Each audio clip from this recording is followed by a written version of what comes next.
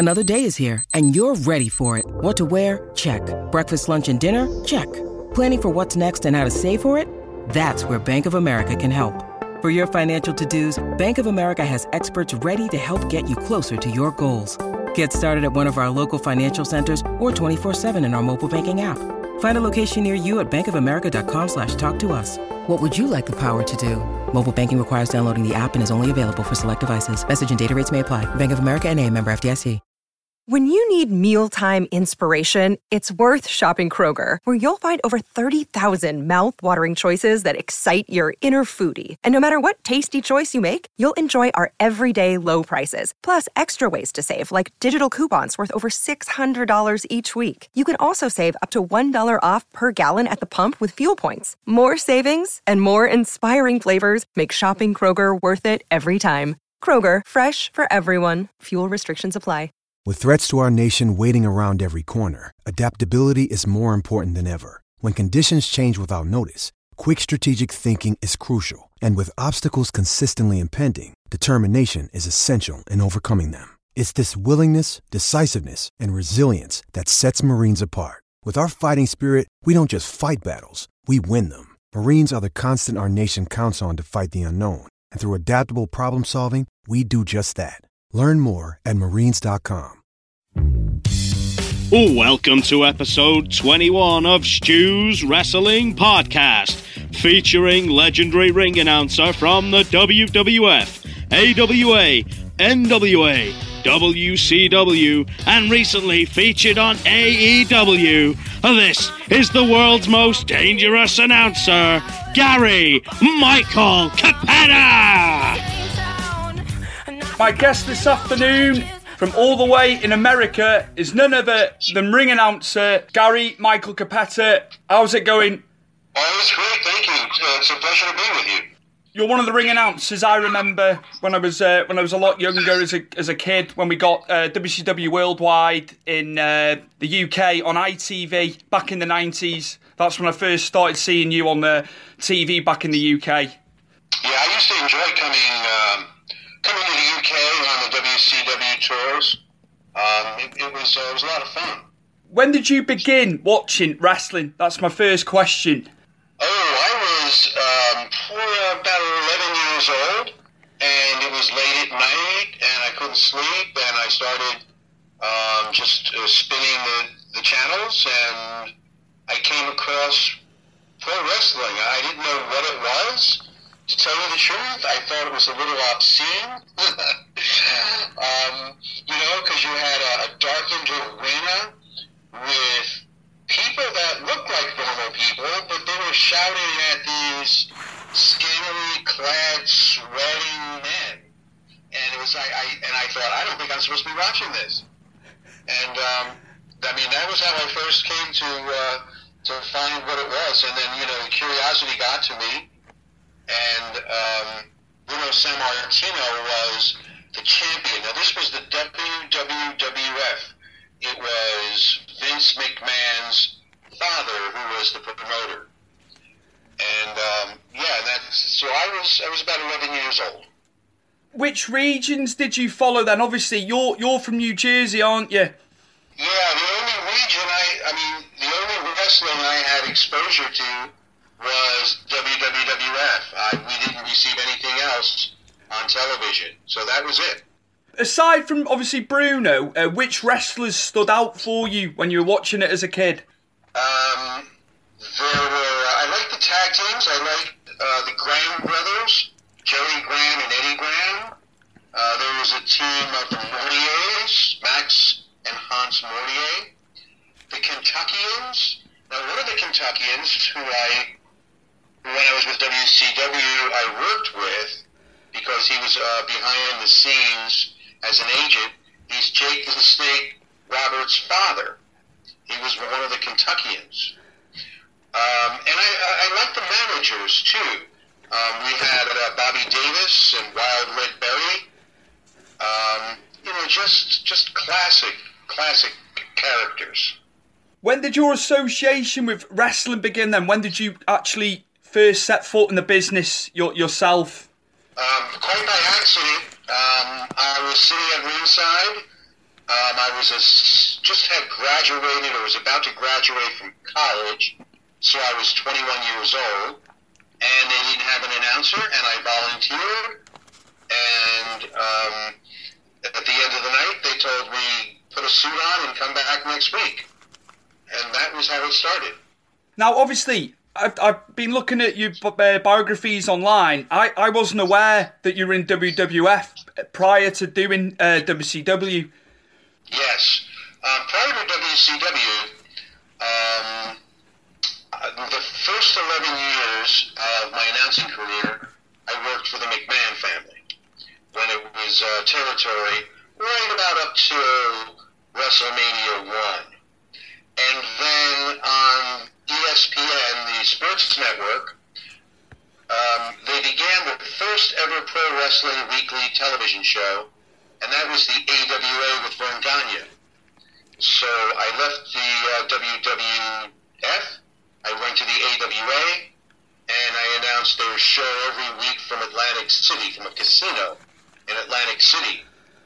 And then from there, when McMahon started going across to other territories, Jim Crockett of the NWA and Vern Gagne teamed together, and they formed a promotion called Pro Wrestling USA, and they came into the Northeast. They came to our part of the country, and it was the first time there was any kind of a serious challenge to the McMahons. Honestly, they didn't get too far, but that's how I began my association with the NWA and Jim Crockett Promotions. So I started working with them. They asked me to come in. I was working the NWA pay-per-views as well as the AWA pay-per-views. So when WCW in 1989 was established, I was in the right place, and that's how I got my first contract with the Turner organization. Aside from ring announcing, obviously for WCW, did you have any other roles within the company? Yes, I was I'm bilingual. I also speak Spanish, so I was the Spanish commentator for any programming in the United States that required Spanish commentary. For a little while, I also produced some of the vignettes, the backstage vignettes, and I enjoyed doing that. It was a lot more creative than my main role. But so I had other opportunities, and at the end of my term with WCW, I could have continued because I was offered to continue to do what I was doing with announcing, and also work in the office. But I didn't want to move, and I didn't want to work in the office. So I said, thanks, but no thanks, and we parted ways. Who did you enjoy working with in WCW, Gary? I did not enjoy working with anyone. I enjoyed everybody. I didn't have, I kept a very professional distance. I didn't go out and do a whole lot of partying after shows. Most of the time, everybody that I saw at the venues. So when you do that, it allows you to separate your professional side from your personal side, and it eliminates a lot of unnecessary animosity. So I kept pretty much to myself. So professionally, I had no problem with anybody. In fact, over the 40 years that I've worked in the sport, I've enjoyed a really good relationship with the wrestlers, mostly with promoters. There were a couple of jerks out there that I stood up to, and always with the fans. I mean, I've always had a very good relationship overall. It was a different business back then, from what I've heard from guys who were in around the same time as you, and how it is now. It was a lot different, wasn't it? Well, it was. When I was with WCW, it was before Nitro started. It was before the NWO. So it was before they exploded and were really a challenge to McMahon. So, we always really struggled as the second promotion. I didn't enjoy those glory years because I left in May of '95, and Nitro started in September of 1995. So I enjoyed what I did, but I was gone, and I began writing my book while Nitro started and the NWA exploded. To go, I think that's a good way to talk about the book. How did the book come about then? Well, by that time, I had been working constantly in the sport for 21 years. For the entire 21 years, I was on somebody's weekly television show. So I was very fortunate and I was very blessed. And when I was working with WCW, I was on the road for approximately 20 nights a month. And it's very difficult to return to normalcy. It's very difficult to come home and for that all to go away. So it was more of a therapeutic exercise that I started to just jot down some memories. And I just kept on writing and writing, and I didn't have any purpose when I was active with WCW. But as it turned out, I just kept writing, and it turned into my book Body Slams. When did it go to print? Obviously, you said you started in 1995 with it. When did the book go into print? The first edition came out in October of 2000. I took 2 years, and all I did was write. I did not announce. I was also a teacher for part of my adult life, so I was not teaching. I sat home, and every day I either wrote or I edited, and I really loved the process. I really enjoyed doing it. So the first edition came out in the year 2000, and it was very successful. It was so successful that ECW Press, a Canadian publisher, approached me, and they put out the second edition in, I think it was 2005. And for that edition, I added about a third more to the book. I added quite a bit more to bring us up to date. So, because in the meantime, I had worked with Ring of Honor as their backstage interviewer. I did that after WCW. And, I went to conventions and I was on the road. I had created a stage show back then. So there was more to include after the first publishing. And that's what's in the edition that ECW publishes. And they still do to this day. I literally had a look a few days ago for the book. I'm gonna get myself a copy, definitely. Nice. I will definitely purchase it. I'm gonna get time to read with the things that are going on at the moment, so there's plenty of time to read. I'll definitely get my head in the book. How was your time in Ring of Honor? That was going to be my next question. Obviously, you've spoken about Ring of Honor briefly. How was your time there? Well, at the time, Ring of Honor was more of an independent promotion, and it was locally based. It was based in Philadelphia, and I live about an hour and 15 minutes from Philadelphia. And through the years, up to today, I enjoy from time to time going out to see independent shows. I think it's very important for all of us, no matter where you live, to get out and support indie wrestling, because that's where the stars of tomorrow are born. And if you care for the future of pro wrestling, you'll support these young, up-and-coming wrestlers. So I went to Philadelphia, I bought a ticket, went in, I was blown away by the product. And I had not seen anything so, I'd say athletic. It was more or less the precursor to the style style of today with younger, lighter wrestlers that are a bit more fit than the wrestlers of yesteryear. So I called the promoter, Gabe Sapowski, and I complimented him on the product, and I said, I'd like to support your product. If there's any way that I can help, please let me know. And it doesn't have to be in front of the camera. I'll do anything to contribute. So he said, let me think about it. He got back to me in a few weeks and said, I also said to him, there's only one thing that I do not want to do. I don't want to be the ring announcer. So, because I just wanted to expand what I was doing. I had done ring announcing for more than 2 decades, so I just wanted to do something different. He got back to me a few weeks later, and he said, how about backstage interviewing?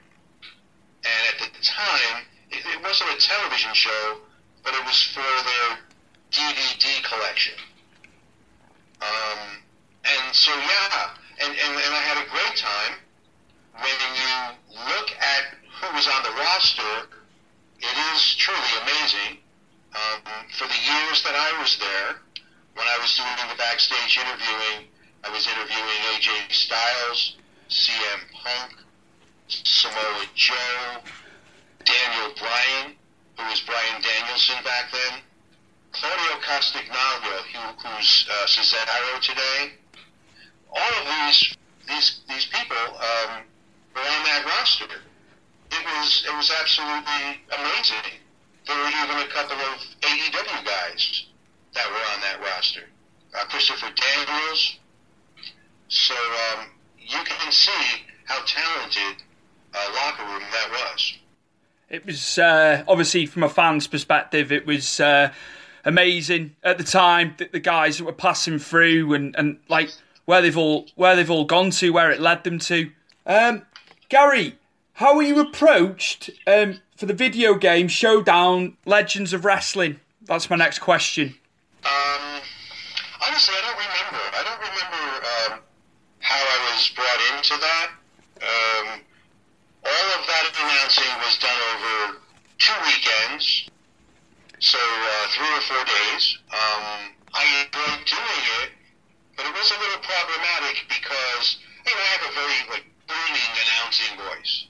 It's out there, and it's not the style of announcing that's tailored for 12 hours of pounding out announcements. So, there were times when I lost my voice, but we got through it, and it was enjoyable. I had a good time doing it. Do you get to see much of the modern product on television? Are you asking if I continue to follow the product? Watching. Obviously, I get a lot of guys on, and some guys say they just don't get a chance to watch it because they're immersed in the business. But yeah, just currently, do you get to see much? I do.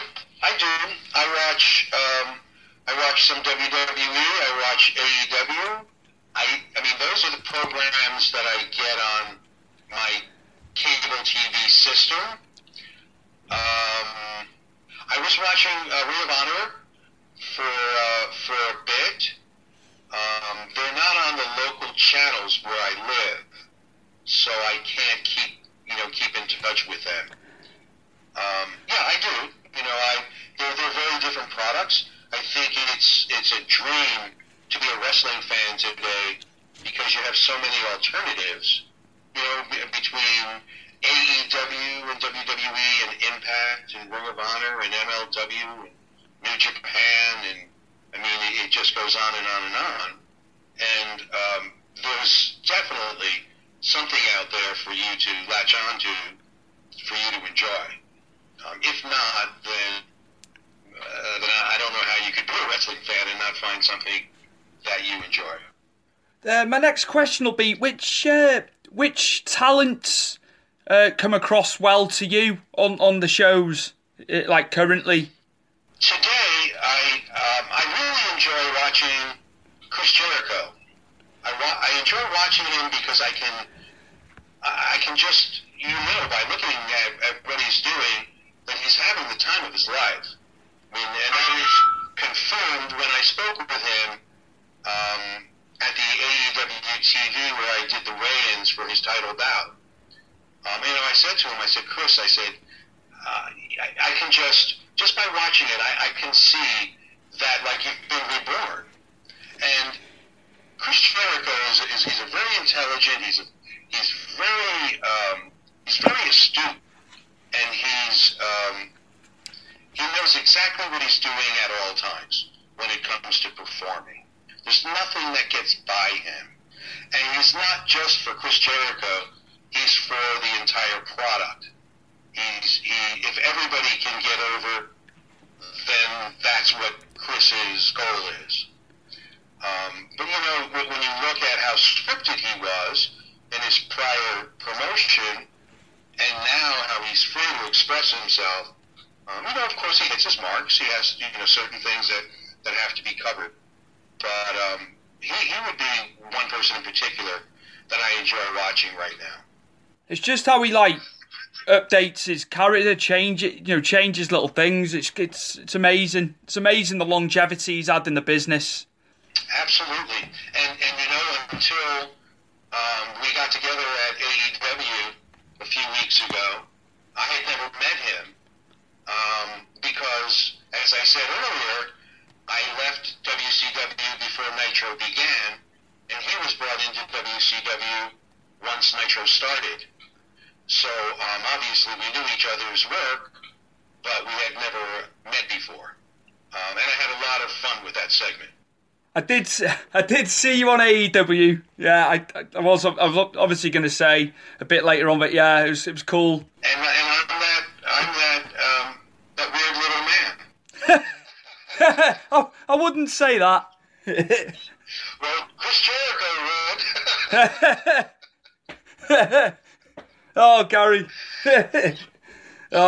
Who else are you liking, Gary? In the not necessarily AEW, you could other promotions.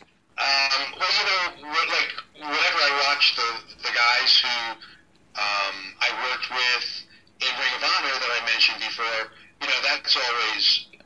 that's always fun to do because I've seen the progression and I've seen them grow over the years. That's just a lot of fun. Drew Gulak, who's now working alongside of Daniel Bryan. Yeah. I saw him at an independent wrestling show. It had to be within the last year, I'm guessing. And I really appreciate his work. The match that I saw, he was wrestling a fellow that's now with Ring of Honor, Tracy, it will come to me. Tracy Williams? And yes, Tracy Williams. And what a wrestling, grappling match that was. It was so fine. And it was also, I'm not going to overstate by saying it was thrilling when I saw what the reaction was of the fans.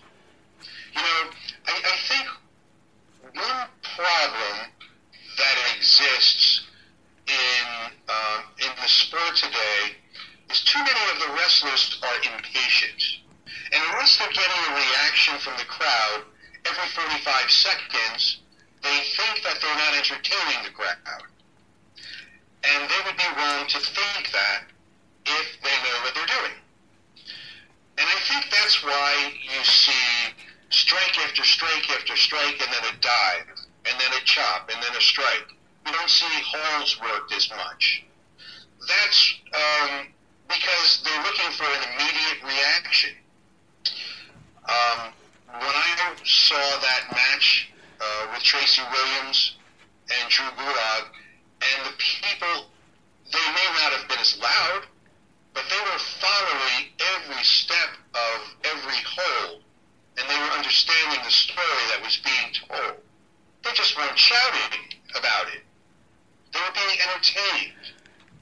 So I think impatience is a problem, and it also accounts for a lack of selling, because once again, when that happens, the crowd ordinarily,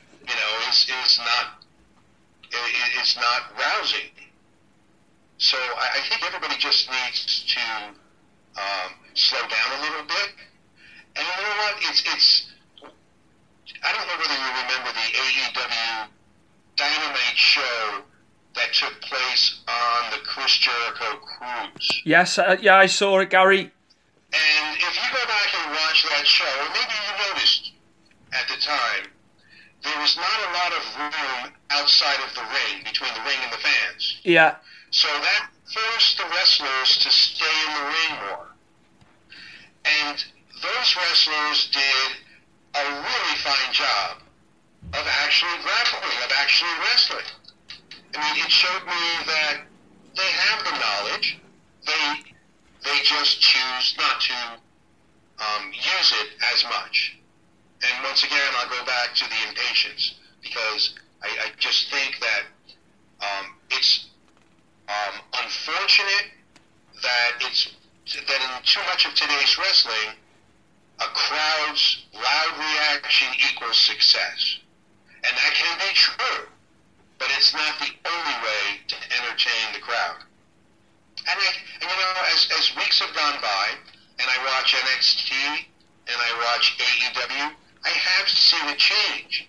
Things have slowed down, and as long as the crowds continue to respond as they have, then I think there'll be a comfort zone with the new age of wrestlers to slow it down a little bit and understand that you are entertaining the fans even when you're not getting an immediate reaction. Absolutely. Not that I've ever trained in wrestling.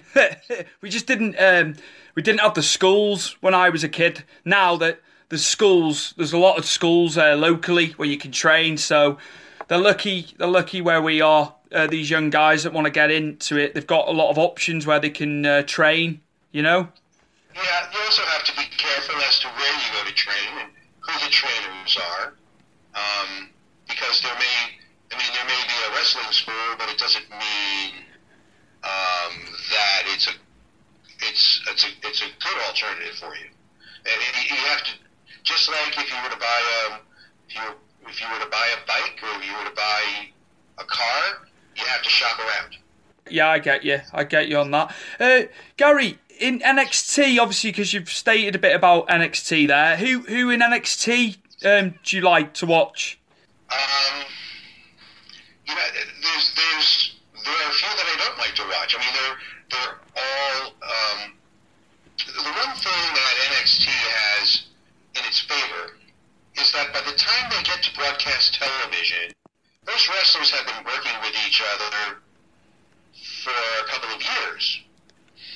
With AEW, they're assembling a roster that are coming from different places and from different, perhaps, styles and schools of thought. And it takes a while for the product to gel, or for a talent to gel within the existing product. And there are strengths to that. There are good things about that. But with NXT, everyone is trained the same way. Not that everybody is exactly the same in what they put out there in the ring, but they do have to be careful of that not being the case. Because when you watch, and I'm not attributing this to any one promotion, but just in general, when you go to a wrestling event, and in each match, everybody is striking, everybody is diving, everybody is jobbing, there are very few holes that are worked over and over and over again. It would be like going to a concert and the band playing the same song over and over and over again. There's only so much of it that you're going to be entertained by, and after a while, it's run its course. So a variety is really important. When everyone is trained the same way in the same school, you have to be really careful, because you just don't want to hear the same song over and over again. you seen anything of our UK guys, tag team by the name of the Grizzled Young Veterans? Have you come across them? I have not. No, I'm unfortunately I'm not familiar with much of UK wrestling. They're in Florida now quite a bit. They've had quite a bit of exposure on NXT in the tag division. They were in the Dusty Classic this year as well. But they've got Zach Gibson's been a mainstay over here for many, many years. Everyone said he was going to, get to WWE, and he has with James Drake. I think they'll pull the trigger on them at some point. They'll get the tag belts in NXT. There's no two ways about it. I remember the first tour that we did with WCW in the UK. We did 3 nights in London when we started the tour. At the, I want to say, was the venue the Olympia? Yeah, there was. I don't know if it's still there. I think you are right. Yeah, down in London, yeah. Each time that I worked with WCW in London, we worked a different venue. Yeah. The next time we came back, it was Royal Albert Hall. Yeah. Then the next time we came back, it was what's the name of the Giants Stadium, and it has an arena there? Wembley. It would be Wembley Stadium, Wembley Arena. Yeah, Wembley Arena. That was where we worked the 3rd time. But anyway, the very first time we came in, the first match on the card was Giant Haystacks against this it was against this young wrestler by the name of Stephen Williams. You know what I'm talking about? I do. I know where you're going with this. And he was very young. I don't know if he was out of his teens yet, to tell you the truth. And I remember speaking to him. He was very polite. He told me that he had traveled through Europe.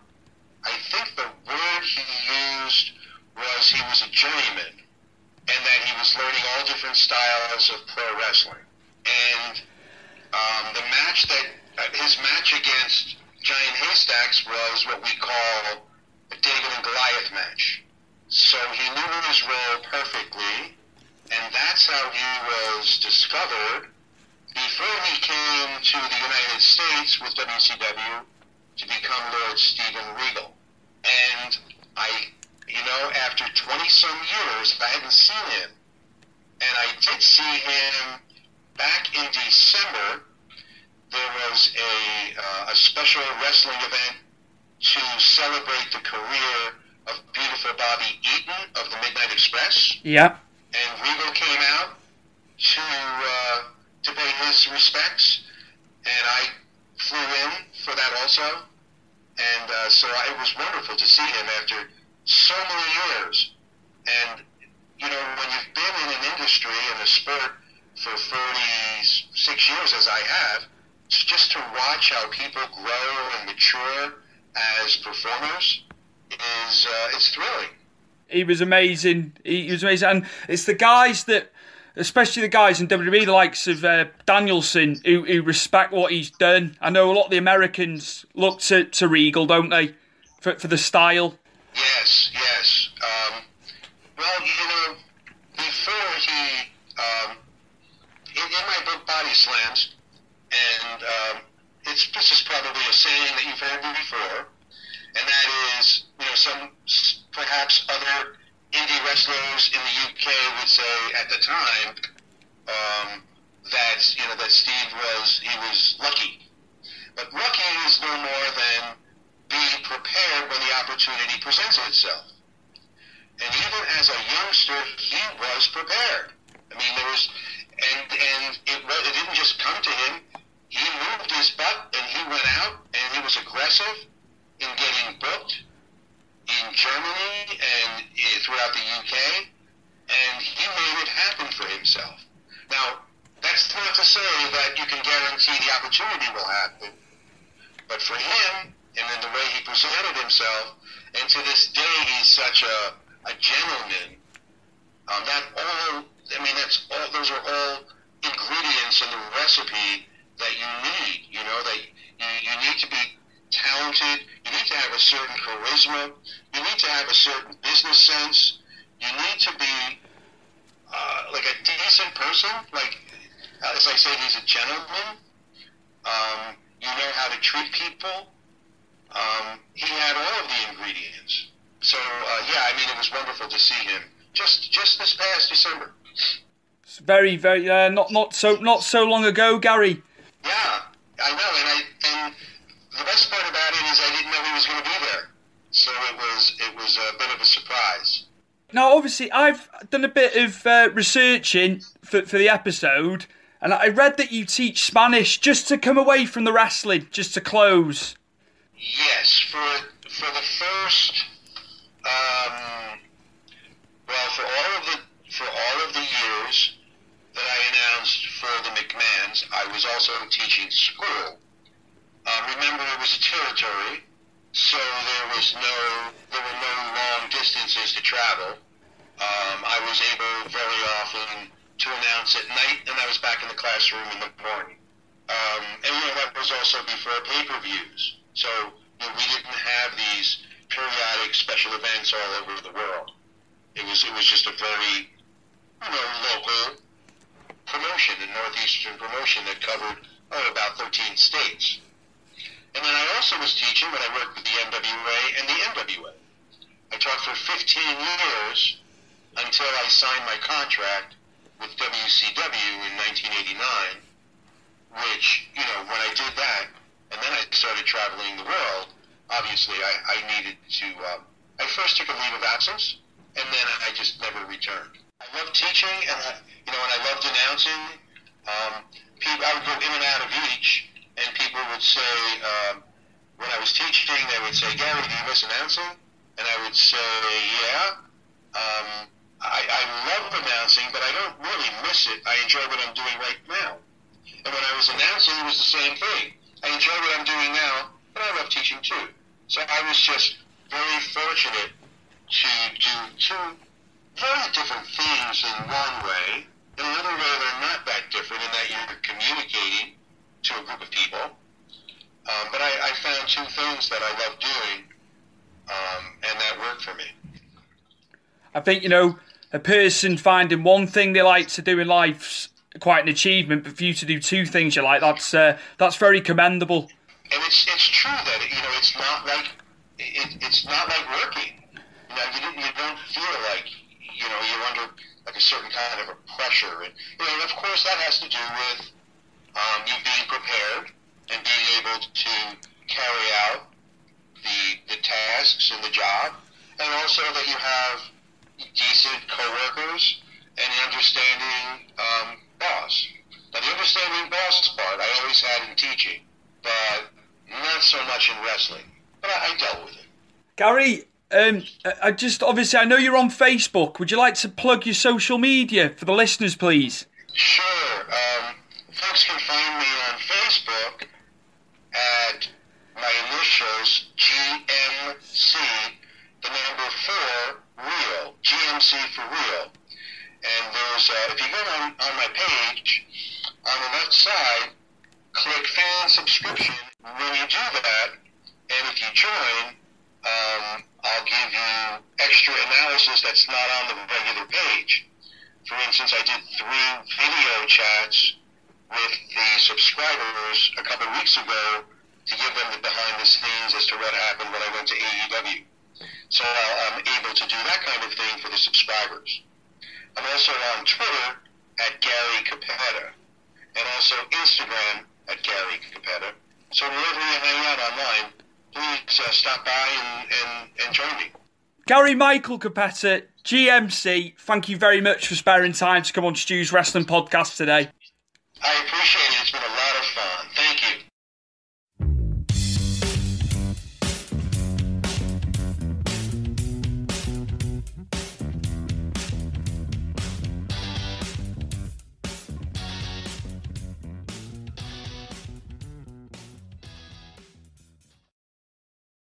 Sports Social Podcast Network.